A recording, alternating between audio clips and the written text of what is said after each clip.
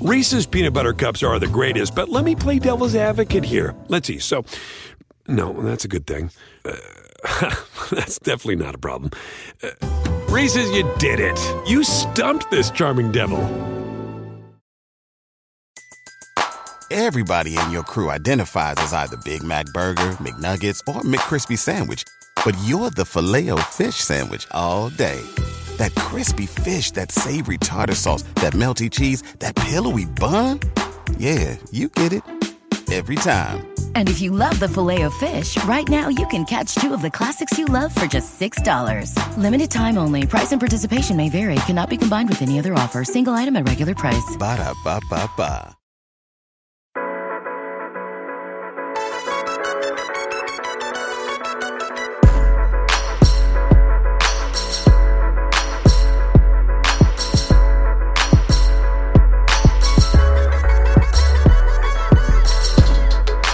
Hello, Internet, ladies and gentlemen. Welcome back to another episode of the Roto-World Football Podcast. Some continue to call it, even during these weeks in May, the most important podcast in the universe. My name is Josh Norris, and my friends, we have another one of our buddies here. Raymond Summerlin joins us this week after having last week off.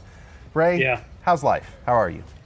You know, living the dream. Happy I get to see your beautiful face, of course, on camera. For those people who maybe are listening to the audio version of this, let you know there are some video clips out there, and I'm staring into Josh's wonderful eyes, and it couldn't be better. Ray, I want to kick this off this way because I know that all of our minds during this time of year are a bit clouded, and for the football conversation we're about to get into, I want your mind to be totally clear. So, fair. I want you to get something off your chest. Just tell me your biggest gripe of Game of Thrones right now so we can get that out of the way, and then we can move on. I'm not much of a conversation here, just the one thing that is bothering you most so we can move on with more positive vibes ahead. Well, I don't want to spoil anything for anybody who hasn't gotten to this point. But what I'll say is, this will be my biggest gripe, is at some point the writers decided that they wanted to write towards outcomes instead of to logical conclusions. And that is when everything fell apart. And I will wait for the books. Hope that probably will never come to hopefully get the resolution that I've been waiting for over a decade now. But we'll see what happens. Yeah, my biggest gripe is I thought they did Black Widow really dirty. So that's it. We're doing in-game too, because I got some notes. No, that was it.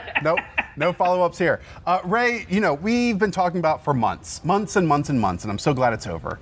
These 254 new rookies coming in to NFL teams. And obviously when rookies come in, they really take veteran spots or open spots that are available on NFL rosters. It got me thinking, though, Ray, that just 365 days ago, we were excited about another then 256 rookies. And a lot of them in their first years ended up doing absolutely nothing in the NFL. So rather than talk about like your Dante Pettises or a lot of these other young players that did really well in their first season, I want to look at still prospects, but they're heading into their second year in the NFL. Ray, you feel good about this? Yeah, I think it's a really good idea.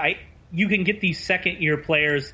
I always did a column in the summer. I'll probably do it this summer again. It's called Post-Hype Sleepers, right? And it's the idea that players that we got excited about last year, and a lot of them were rookies because of the kind of good rookie class that we had last year in opposition to the rookie class that we have this year.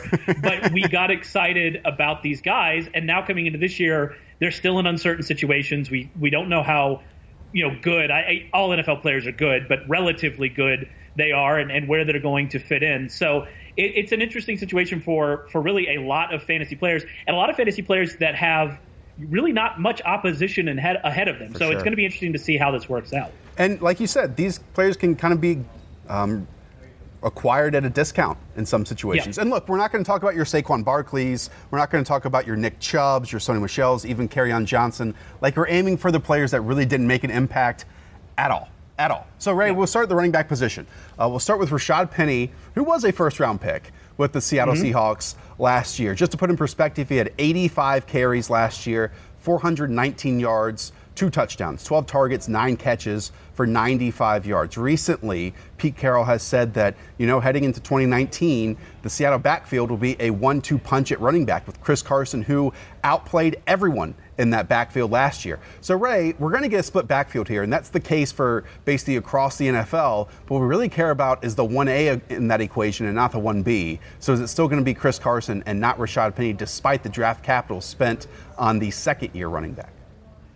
Well, I don't think you could answer that question competently in any way at this point. I mean, you said that they're going to have a split backfield.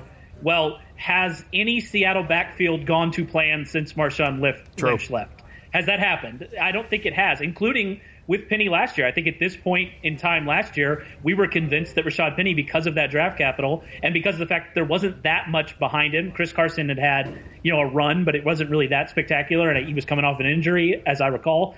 So we weren't that certain about it now. So are we certain it's going to be a split backfield? I think probably so, based on how much they want to run, the offense that they want to run. They're going to give multiple backs opportunities. I will say, Carson's probably ahead of Penny on the depth chart right now. They still have names behind him on the depth chart, including a 6th-round rookie that I like, Travis Homer, who I think is a good player who could really do some stuff in the passing game if they want to get him involved there, assuming that C.J. Prosite gets hurt again, like what's probably going to happen. So I think that it's a really bad situation from that perspective. But what you have to say about Penny is, unlike some of the other, especially running backs we're going to talk about here, and even the wide receivers as well, when he was given an opportunity last year, he did produce. He produced like the player we thought he was going to be. He produced like an explosive running back.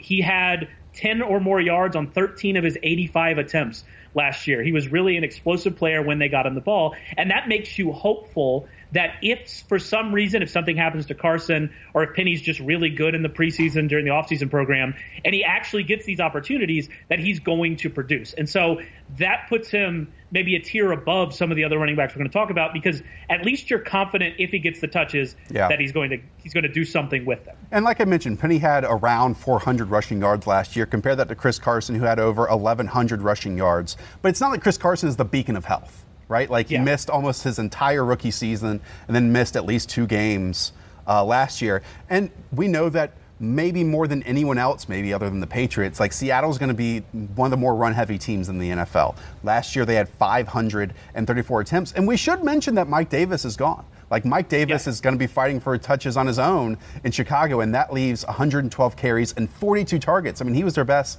passing down back last year for Seattle. So maybe Rashad Penny can take some of that in his second season. Let's move on to another running back in this grouping of running backs, because I laid it out so conveniently. Ronald Jones. Ronald Jones was the 38th overall selection in 2018. Then Ronald Jones carried the ball 23 times for a whopping total of 44 yards and 1 touchdown, 9 targets on the season. He played 1 snap in his final game of the year. Ray, it can only go up from here for Ronald Jones, but really, how much higher can it go for a player that didn't even approach expectations during his rookie season?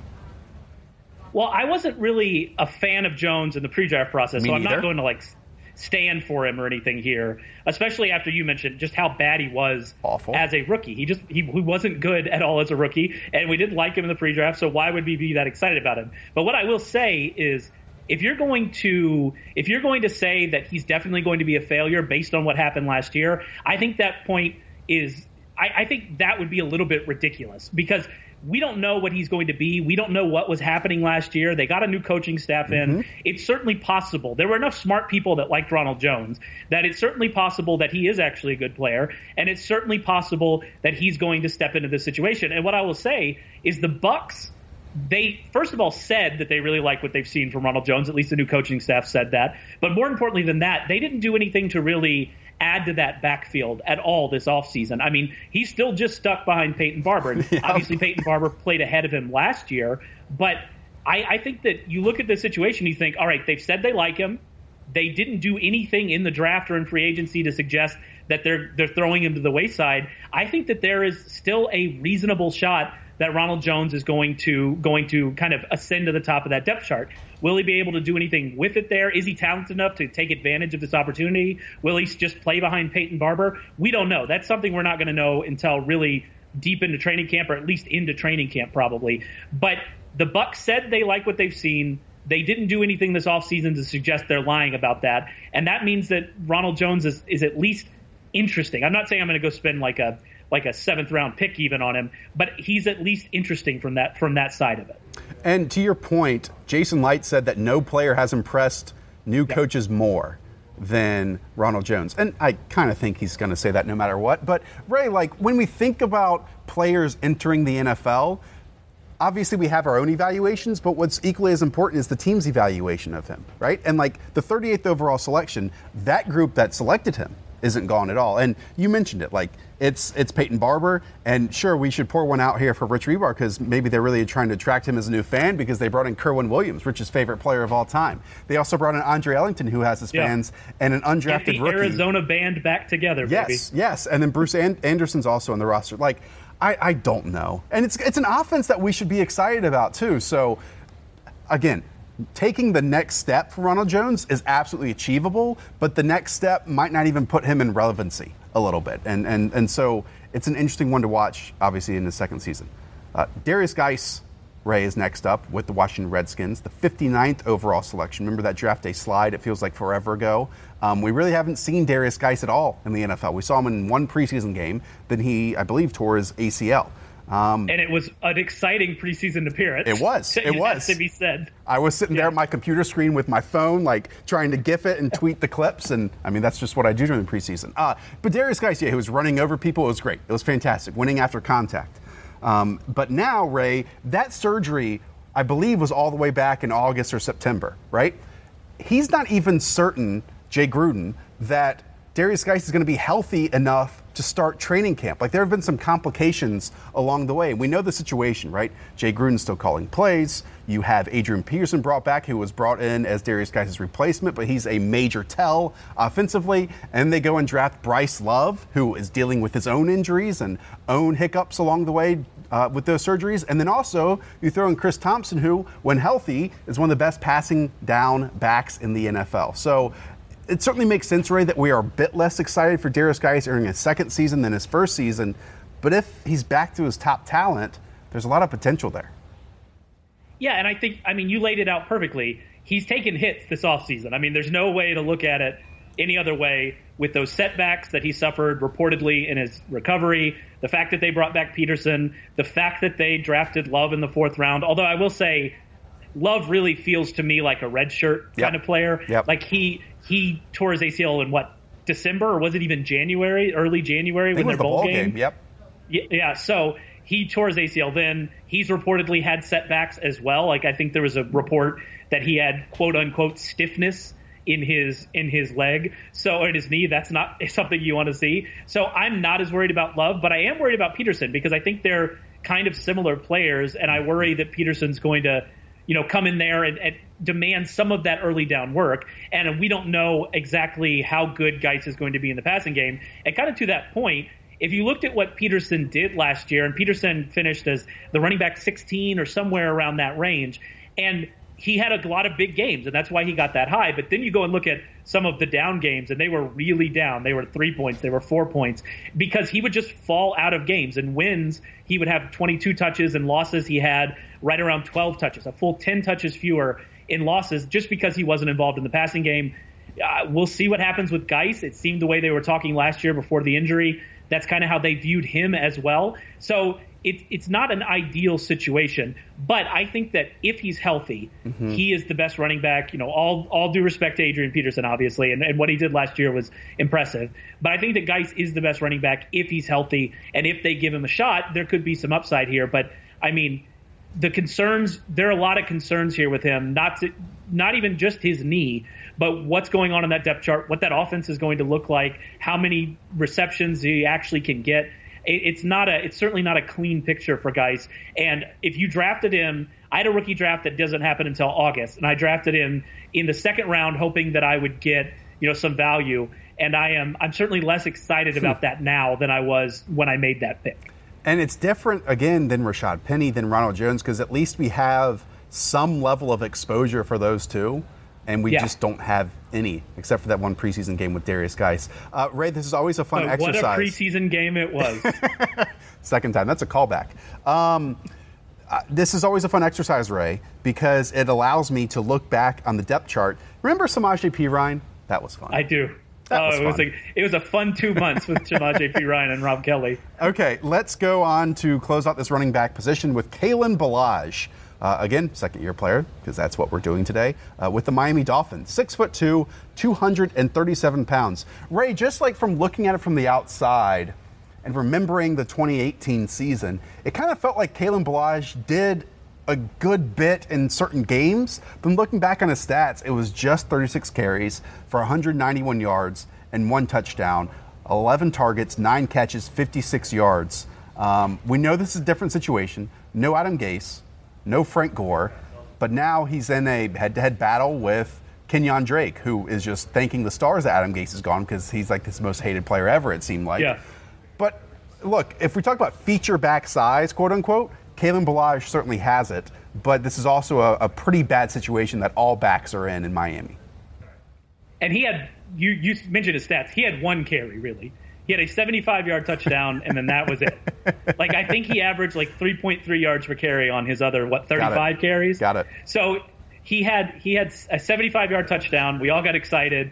Over the last 2 games, they gave him a bit of an extended run out, and it didn't work for him. I think if you're making a bet on Ballage this year, what you're making a bet on is that depth chart. That's really it. Because, I mean, I had to at least mention Myles Gaskins in the Dynasty rookie rankings because he's 3rd on that depth chart, and he's pretty much locked into 3rd because there's nobody else. I guess they have Kenneth Farrow is on that depth chart, but it's Drake, it's Ballage, it's Gaskins, and that's it at this point. And so you hope that this New England coaching staff gets in there. Are they going to use the kind of 2-back situation? How do they view Ballage and Drake? Do they think Drake can be a 3rd down, or they see him as Gase saw him as more of a 3rd down back than a guy that can play on all 3 downs? So there are lots of questions there. So that's the bet you're making. But the problem, and we'll talk about another Miami guy later, the problem here is how many points is this offense actually going to score? Their offensive line is bad. We know that Josh Rosen behind a bad offensive line is not the best situation for him. He's coming into this new coaching staff, going to have to learn the new offense. It kind of basically will be a rookie again in this situation.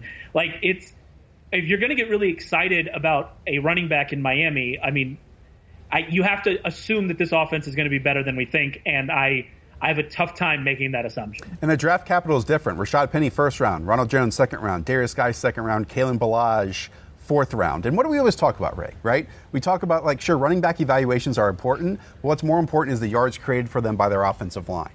And we certainly do not think that Miami's offensive line is going to create many yards for these Do backs. they have one above-average starter on that offensive line? Yeah, I would say Laramie Tunsil, but that's it. But is he even above average? I think it's a fair question. It's a very fair question. I mean, he's a starter. Don't get me wrong. He is an NFL starter through and through. But is he more than an average starter? I don't know. That line is bad, and it doesn't get the same, I guess because the team's not as good, it doesn't get the same kind of ink that maybe the Texans line does, for instance. Yeah. But it's not a good situation there. It can be a little frustrating, especially if you're in a hurry or running late, to find yourself at a railway crossing waiting for a train. If the signals are going and the train's not even there yet, you can feel a bit tempted to try and sneak across the tracks. Well, don't. Ever. Trains are often going a lot faster than you expect them to be, and they can't stop. Even if the engineer hits the brakes right away, it can take a train over a mile to stop. By that time, what used to be your car is just a crushed hunk of metal, and what used to be you, well, we better not think about that. The point is, you can't know how quickly the train will arrive. The train can't stop even if it sees you, and the result is disaster. If the signals are on, the train is on its way, and you just need to remember one thing: stop, because trains can't. This message has been brought to you by the National Highway Traffic Safety Administration. Let's move over to wide receiver. Start with James Washington with the Pittsburgh Steelers. 6 starts last season, which surprised me. He was the 60th overall selection.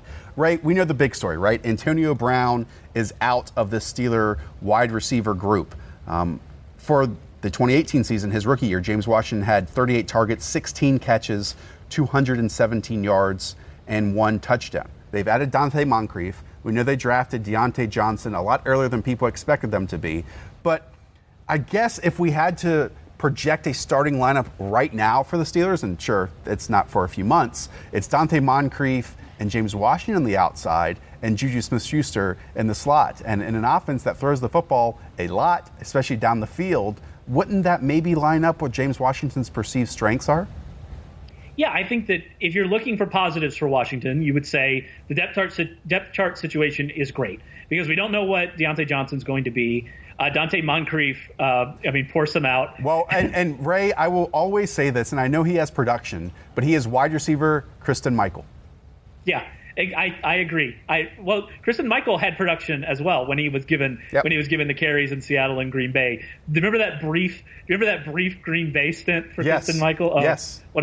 What a time to be alive. So if you're looking for positives, that's the positives depth chart. He also finished kind of strong last year. He had 2 60-yard games over his final 3. I mean, you do have to say there was a goose egg sandwich in between those 60-yard games, so that's not good. And last year, he was just never going to get a lot of targets with Antonio Brown and Juju Smith-Schuster atop the depth chart. It just never was going to happen. But if you go back and kind of look at his season beyond that, the concerning thing is not that he wasn't getting targets with those guys. The concerning thing is that he was a healthy scratch at some point. He was losing playing time to Justin Hunter. That is something which happened. So if you're trying to get excited about Washington, I get it. But then you also have to admit that he was bad last year. He just was. Now, does that mean he's going to continue to be bad? Definitely not. We have seen players take steps forward. I think that if you're going to trust a team's wide receiver evaluation, the Steelers would be the team that you would trust because, I mean, you just go through the list. Mike Wallace, Antonio Brown, Juju Smith-Schuster even. I know they drafted him earlier, but you go through their list and it's really been good. So maybe Washington's going to take that next step. The lane is certainly there for him to be good. And his draft cost is actually, the last time I looked, not so bad. He's really going around the same time that Moncrief's going. And if I was going to bet on one of these guys, it probably would be on Washington. So I think that all of that's fair. But I think we also need to recognize that it wasn't good last year, and he's going to need to improve to really take advantage of this situation. Ray, why do I see, obviously, chicken eggs, duck eggs, quail eggs on menus? Why do I never see goose eggs on menus? Goose eggs. It's a fair question. I assume geese lay eggs? They're birds. Oh, yeah, no. I mean, I'm Googling it right now. I have that power and ability. Free hands, free time to do that. How big are goose eggs? So you've seen probably ostrich egg YouTube videos, have, yes. right? And they're just like these massive things that, they just... Goose eggs are probably twice the size of duck eggs. So probably interesting. 3 times the size of chicken eggs. But so you could make a 3-egg omelet with a goose egg. Just 2 of them, 6 eggs, boom, done. I do wonder, Ray, we don't hear about goose eggs outside of just being referred to as zeros. Just something to think about as we move forward. I have seen an ostrich egg in real life. Interesting. Does that impress you? Yeah, I've always wondered because when you separate the whites and the what am I even thinking of? The yolk. I cannot believe that escaped my mind. How difficult that would be with the ostrich egg, right? Because you crack it and then you have to, Anyways, goose egg. Not You've been watching too much. If anyone sees it out there or has seen it on a menu, let me know. Send it to me on Twitter. That would be fun. Okay. Ostriches are the meanest. I have to say, ostriches are the meanest animals on the face of the planet. They are the worst animals. Did you ever have one of those? They're not petting zoos, but they're those things that you can drive around in your car and you get a bucket of feed. I worked at one. No way, Ray. So the commercial cavern I worked at when I was in college was connected to one of those wildlife ranches, and so we had to go and in the off season clean up cedar trees and things like that. So that's why I know that ostriches are the meanest animals on the face of the planet. We had the Lazy 5 Ranch near me growing up, and we would go at least once every 2 months in my mom's old beat up white Suburban. And it's just amazing to me that they don't really tell you. They're just hey, stay on the path and just drive slowly. But you buy these big feeders and these ostriches come to your car and they'll even lean in with their heads and just peck, peck, peck, peck.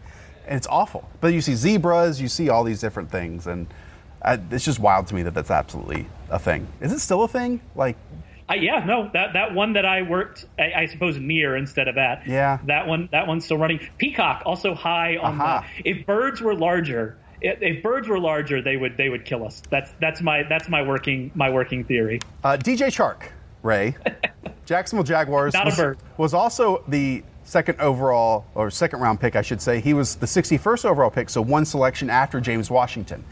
We know last year, no matter who the Jaguars tried to throw the football to, they did not complete it.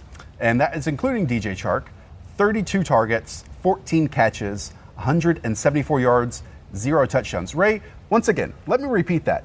He had 14 receptions on 32 targets, including 4 drops. Not Chad Williams-esque. Not a good rookie season for the straight line speedster, who I remember when Jacksonville drafted him, it was basically, hey, we drafted this guy to be a good special teamer and also just to clear out space so Leonard Fournette can run underneath. Guess what, Jacksonville? That offensive plan doesn't really work in the NFL. Yeah, and you know what's funny about those numbers? I think that had a lot more to do with the quarterback than it did with him. Mm-hmm. Like, I remember Chark making some plays. I don't think he was terrible last year, but it didn't mesh with the quarterback situation. We'll see if it meshes better with Foles. I mean, you would say, you have to say with Foles, no matter what you think of Foles, the quarterback situation is better. But from an opportunity perspective with Chark, and we'll see if he takes a step forward with all these guys, we'll see. But the offensive situation is still bad. I mean, they still want to run the football. We'll see if they're able to do it. And that receiver core, even though they don't really have that number one, and I think people even mocked them receivers, but if you go and look at that receiver core, it's still very deep. Marquise Lee is going to be back. They still have D.D. Westbrook. They still have Chark. We'll see if Keelan Cole can get himself off the milk carton and show up. So they still have a lot of guys there. And so you have to ask yourself with Chark, even if you think he's good and you think that last year was all about the quarterback situation, and I think I fall more into that camp than the latter. I think that he's a fine player, especially with what they're going to ask him to do. Even if you think all of that, you have to ask the question, okay, what does that mean from a fantasy perspective? If Marquise Lee is getting targets, and if D.D. Westbrook's getting targets, and if Keelan Cole's getting targets, and they want to be a run-heavy team, and I struggle in that offense to see Chark as a viable weekly starter in just regular standard redraft leagues. Let's move on to last year's Mr. Irrelevant. That was Washington's Trey Quinn. Washington Redskin Trey Quinn, slot receiver. Ray, for how much Jay Gruden has talked up Trey Quinn this offseason, I was amazed at how little he did in the 2018 season. 10 targets, 9 catches, 75 yards, and 1 touchdown. Think about that when I read this quote to you from Jay Gruden. He's ready to watch him jump into the slot role and dominate. Okay, we know that the slot role is open because Jamison Crowder is gone from Washington. What does dominate and Trey Quinn mean to you, Ray? Yeah, I think it's a fair question. If you were going to take a bet on who's winning the slot job, it would be new Trey Gruden. We lost Ryan Gruden. Yes. So now we're back. That's a great point. So now we're back with Trey Gruden. And so that would be the guy who's going to win. They don't really have any other options. So I assume that it's going to be him. And you would also say, I mean, Gruden loves slot receivers. Like, he loves slot receivers more than I love anything in this world.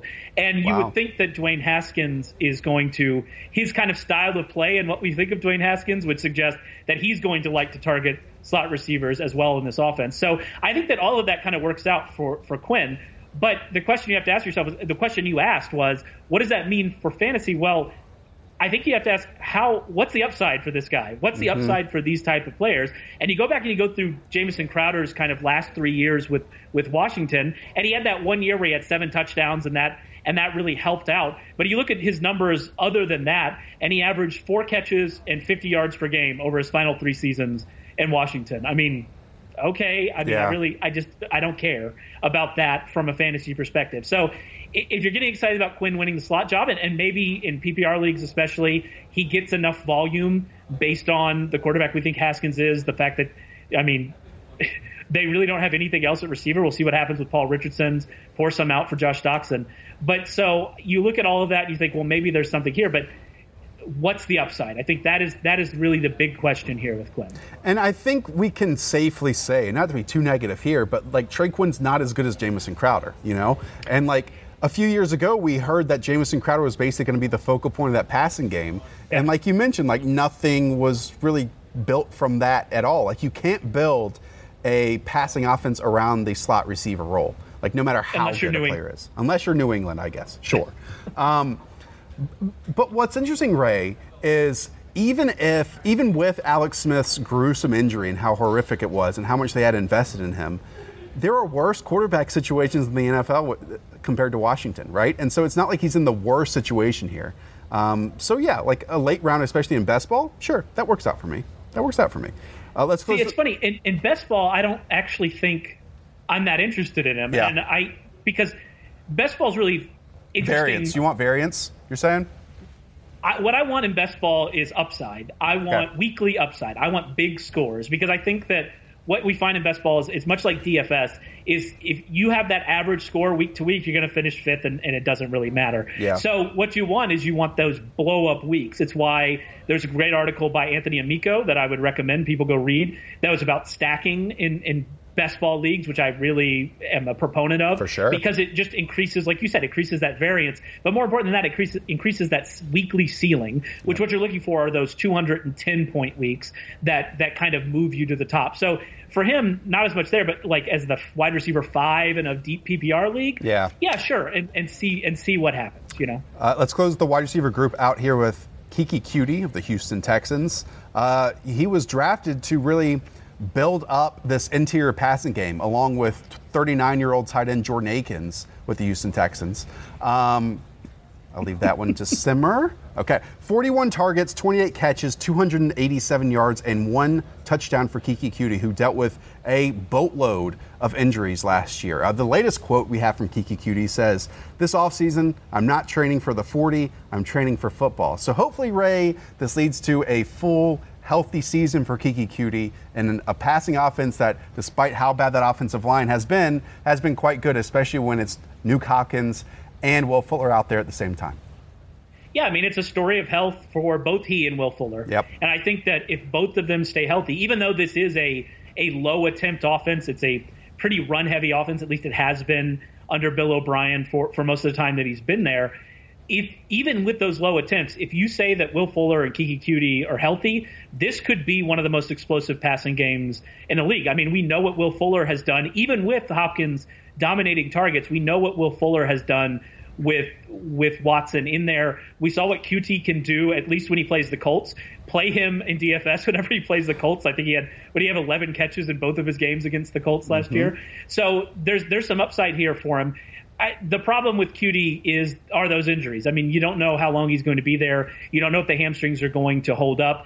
You don't know if Will Fuller is there, how many targets he actually can get. I mean, they have drafted 3 tight ends in the last 2 years, so we'll have to see what happens with that situation. So, I mean, there are certainly some concerns here, but I think that if you're talking about Coutee, you're more talking about what this passing game can be. You're more talking about what Deshaun Watson can be from a fantasy perspective. And I mean, we already know he can be very good. He's been the quarterback 1 and quarterback 4 in per game scoring each of the last 2 years. But I think the upside in this passing game, even if Watson only gets 510, 515 attempts, is as high as really any in the league because of the explosiveness that they have with Hopkins, with Fuller, and with Coutee, if all 3 of those guys can stay healthy. And some of the usage was really positive, right? I mean, when Fuller and Hopkins were healthy, they were using Coutee in some manufactured touch ways. And we love manufactured touch players when it comes to someone that can be explosive. I mean, I'm not saying that you only want someone that, has to have their touches generated for them, but adding that into his repertoire along with, an A-dot of 5 or something that's close to the line of scrimmage,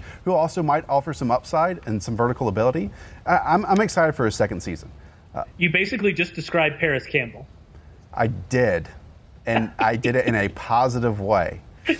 What does that say about me from just a month ago, Ray? Let's do some time travel and figure out an alternate timeline that I can go down. Maybe that's happened here. What was Coutee? Coutee was a 5th round pick? Is that what I can't even remember. Something like that. I think he was like a 3rd round pick. Oh, was he a 3rd round pick? Yeah. Was he that high? Yeah. No, I don't recall. I'll look it up right now. But Campbell, when he was getting 1st round buzz, I think that was really what the big concern was about Campbell. So maybe don't have to take it all the way back. Coutee was a 4th round pick, so we're close. 4th round pick. Split the difference. There are 3 things every homeowner wants their home to be: smarter, safer, and more fun. What if I told you one link by First Alert has you covered? First, Meet your family's new best friend, the OneLink Safe and Sound, a hardwired smart smoke and carbon monoxide alarm with a premium home speaker and Alexa-enabled all-in-one sleek device. Built with first alert safety technology and providing an immersive, great sound experience, the Safe and Sound elevates any home, but it gets better. OneLink by First Alert also offers the OneLink Smart Smoke and Carbon Monoxide Alarm that works with the OneLink Safe and Sound. The device is easy to install and protects against both smoke and carbon monoxide. If smoke or CO is detected in the home, the smart alarm will notify you via exclusive voice and location technology and send a notification to your smartphone, whether home or away. A smart home should start with smart protection, and OneLink by First Alert welcomes you to a smarter, safer home. Visit onelink.firstalert.com for more information. Okay, let's close it out with the tight ends. I mean, Ray, I keep saying it, and we've been spoiled by some tight ends that have really broken out in their first seasons and early on in their careers. But these three names, and really two of them, were players that we were excited about during draft season, and then when they were drafted, especially when they were drafted, and thought that they could really have an impact in their first year. And for two of them, it just did not happen. Let's start with Baltimore Raven Hayden Hurst. He was the 26th he was not the 26th overall selection. He's going to be 26 before the season starts. It's funny, that when those numbers almost line up. He was picked in the 20s, though. And that's right.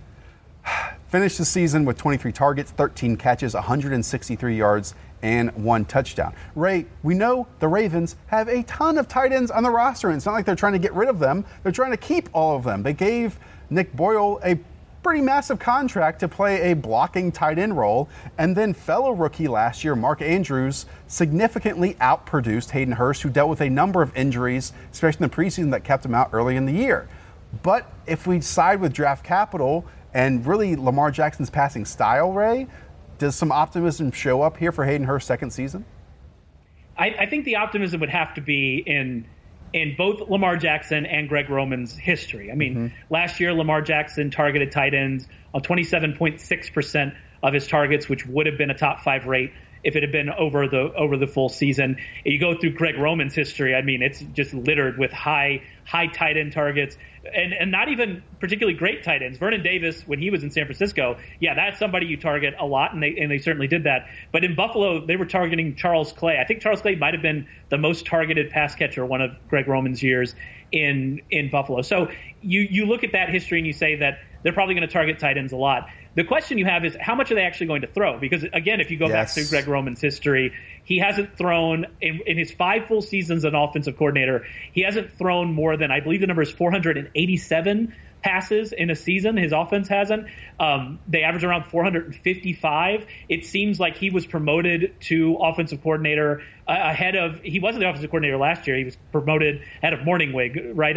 Off the top of my head there. So they did that because they want to run the ball a lot. And so the concern you have with the rookies this year, with Miles Boykin and with Marquise Brown, is how much are they going to throw? How much will Jackson throw to receivers? That's not a big concern for Hurst, but just basic volume. How much can we expect in this passing game? And as you mentioned, there are a lot of tight ends. Mark Andrews is still there. They brought in Justice Hill. Are they going to get him involved in the passing game? So there's a lot of concern here for just pure volume. But I don't think that you can take last season again and hold it against Hurst. Yeah. He was hurt in the preseason. And he looked good in the preseason. Yeah, and he looked good before he was hurt. It looked like he was going to have a role with Joe Flacco, who also loves tight ends, by the way, something to keep in mind with Denver. But so you said, all right, he looked good. He got hurt. By the time he got back, he had lost a lot of time, and he was playing in a dysfunctional pass offense. So sure. I don't really think you could take what happened last year and say that means that Hurst is going to bust or not going to be good moving forward. But the concerns after he came back last year are still concerns moving forward until we see Lamar Jackson kind of progress as a passer. And that's the point. Like, from week 10 on, when Lamar Jackson was really the starter, he averaged under 23 attempts per game and completed on average 13 passes per game. So look, we talk about Mark Andrews, who actually was productive his rookie year. Now you throw in Hayden Hurst, and we know that Lamar Jackson seems like he's most comfortable throwing between the numbers, right, in the middle of the field. Then you add on Marquise Brown, you add on Miles Boykin, you have Willie Snead there, then you have some pass catching from running back. Like, again, all of these players aren't going to see 4 targets a game, and that's wild. That's wild on paper. So, yeah, I mean, it was a little frustrating, though, because, Ray, you mentioned, and it was with Joe Flacco, and it was a bit of a different time, but Hayden Hurst looked like he was going to have a significant role in that offense. So we'll see if that happens. I made a point about Hurst. I had Hurst as my number 1 dynasty tight end last year. I don't think that's going to work out. And so I'm already taking the L on that. Got it. But one of the reasons that I had him that way is because if you look at the history of first-round tight ends, they have a tight end 1 fantasy season, and most of them had like 2 in their career. Like, without fail, if you had a tight end in the first round, it happened. It happened for Ebron last year. It finally happened for Ebron. So I never happened for Pettigrew, but that's another Detroit situation. So, like, you take a look. Actually, it might have happened for Pettigrew. Sorry, I don't know why I got on that tangent. But the point is that it tends to happen for them. It's not a great situation right now for Hurst, but what I will say, and if you're trying, this goes to Miles Boykin, this goes to Marquise Brown. If Lamar Jackson does not progress as a passer, he's not going to be around for much longer than this, and they're going to have to look to another quarterback. And so we'll see where this goes. Either Jackson gets better as a passer, or I think they end up finding another quarterback in the next 2 or 3 years. And not to be an ageist again, Ray, but he's going to be 26 before the season starts. You know, is he as old as Jordan Akins? That's the important question. I think they are the same exact age, probably born at the same hospital as well. That's what probably happened. The one hospital that existed when they were born? Yes. Okay, let's go to the Miami Dolphins. Mike Gesicki. Remember that name, Ray? You do, because you follow Penn State football. Yes. But Mike Gesicki, after the NFL Combine, was all the rage. Why? Well, he's one of the 3 most athletic tight ends we've ever seen during the draft process. Then he goes to Miami Dolphins, Ray, 32 targets, 22 catches, 202 yards, 0 touchdowns. All we know for Mike Gesicki this offseason, Ray, is he's up 13 pounds, to 253 pounds, and he played 400 snaps last year. 400 snaps is quite a bit, but again, those 400 snaps turned into 32 targets for a player that's basically runs in a straight line and tries to catch jump balls. Well, did they even really use him that way, though, last year? No, you're right. Like, you saw a lot of Mike Gesicki running across the formation, catching the ball, getting tackled without really adding any yardage, and then going back to the huddle. Like, that was a lot of what you saw from him last year. And like you said, I don't really think that's the way that he needs to be used. It's not really the way he was used at Penn State when he was successful. He's a guy that you want to get down the field. You want to get him down the field. You want to use his athleticism, especially his contested catch situation. And if you're going to sell yourself on Gesicki this year, you're going to sell yourself on the New England coaching staff. The coaching staff coming from New England, hopefully knowing how to use him, hopefully getting him in the pattern more, putting him in better situations, and then, some natural progressions and for just him as a player, and you're hoping for the best. But as we talked about with Kalen Ballage, I mean, how excited are you going to get about anybody in this offense? Like, really, Josh Rosen, we saw what happened with Josh Rosen in Arizona, and this is not a comment on Josh Rosen's future. I think that them trading for Josh Rosen was just a great move. Yeah. I really like what their front office is doing, but we saw Josh Rosen behind a bad offensive line last year. That's the issue. And that did not go well. Yep. And so what are we really going to expect from this offense? If Ryan Fitzpatrick was starting and we got to see the Fitzmagic, the 3 touchdowns, 5 interceptions every game, I would be more in on this offense scoring points, but I'm just a little bit worried about what we're going to see moving forward. And we know that coming from New England, obviously the Patriots like to use 2 tight ends, and they brought in Dwayne Allen after he was cut from the Patriots. Yeah. But we know that Dwayne Allen's role is as an H-back/blocking tight end. Like, that's his thing. So maybe this opens up something for Mike Gesicki. And again, don't want to destroy these tight ends unless they are 26 years old. But we just know that they develop slowly. And maybe Mike Gesicki, I mean, if you are to typecast that type of tight end, he is one of those that might not work out until his second contract, and then he has that top 12 tight end season. Who knows? Let's tell the listeners why you really hate Hayden Hurst. You hate him because he pushed Max Williams, your lookalike and favorite. I didn't know where you were going. I did not know where you were going. Sure, whatever. Fine. Let's talk about the real. So now you can go support him with Cliff in Arizona. I mean, sure. It all worked out for Max. Sure. Let's close out with actually a positive tight end who was the real tight end one in 2018, and this is Dallas Goedert. Even with Zach Ertz having an unbelievable season for the Eagles in 2018, Dallas Goedert managed 44 targets, 33 catches, 334 yards, and four touchdowns. That might not sound like a lot, Ray, but I would say even more than his production was how he looked in those moments when given an opportunity. He's not going to have, I don't think, much more of an opportunity. Like those 44 targets might go to, 60 targets this season, just projecting. But it wouldn't surprise me if the Eagles understand that maybe unlocking their offense with 2 tight end sets might be the right way to go in 2019. And I think if you look at the numbers, I'm pretty sure that the Eagles targeted their tight ends more than any other team in the league last year. And I think it was by a large percentage. So we've already seen that. And to your point, when Goddard got the targets, it was good. Like he made use of his opportunities. But the problem is, you mentioned 60 targets. I don't even know if I would. I'd probably take the under on that. I mean, it's the problems of last year for Goddard are still there. I mean, Zach Ertz is still there. Alshon Jeffrey is still there. Nelson Aguilar is still there. They now have Deshaun Jackson. Fair. They now have J.J. Arcega-Whiteside. They now have Miles Sanders, who is probably going to be more of a threat in the passing game. We'll see what happens to that running back situation. You liked it a lot better when it was Jordan Howard than when it's Miles Sanders, at least from hoping that Goddard gets targets. So if something happens to Ertz, I'm going to be 100% in. Like, there's no question about that. I think Goddard is going to would produce high end tight end one numbers if he was getting the target share of Zach Ertz, or even less than that. I think he's that kind of a pass catcher. And you're right, should have been my tight end one last year. That was a major mistake. But the concerns are still there. And he might be someone like another guy on this offense who I mentioned, J.J. Arcega-Whiteside, who I like quite a bit, and I'm pretty sure you like as well, where you're holding him in hopes of what happens in 2 years instead of hoping for what's going on now. And that's it's disappointing from a dynasty perspective, but I still think, from a talent-wise, if Ertz goes out or if something happens to some of those receivers, then you could be in a good position. And the other part of that is exactly how the offense is going to look with Carson Wentz out there, possibly healthy versus what Nick Foles was, because we know Nick Foles had to step in. And from like week 11 to week 16, Ray, last year, I should say game 11 to game 16, it's like 4 targets, 3 targets, 5 targets, 2, 3, 3. Like, you're just not getting over that 5 target mark ever for Dallas Goedert, even if we think that he's a fantastic player. Ray, did we leave anyone out in this conversation that you feel like we should bring up? I feel like these are a lot of good candidates that, again, we were excited about 365 days ago that didn't produce basically anything during their rookie year, but maybe there's some positivity that could still be there because of the situations like we talked about.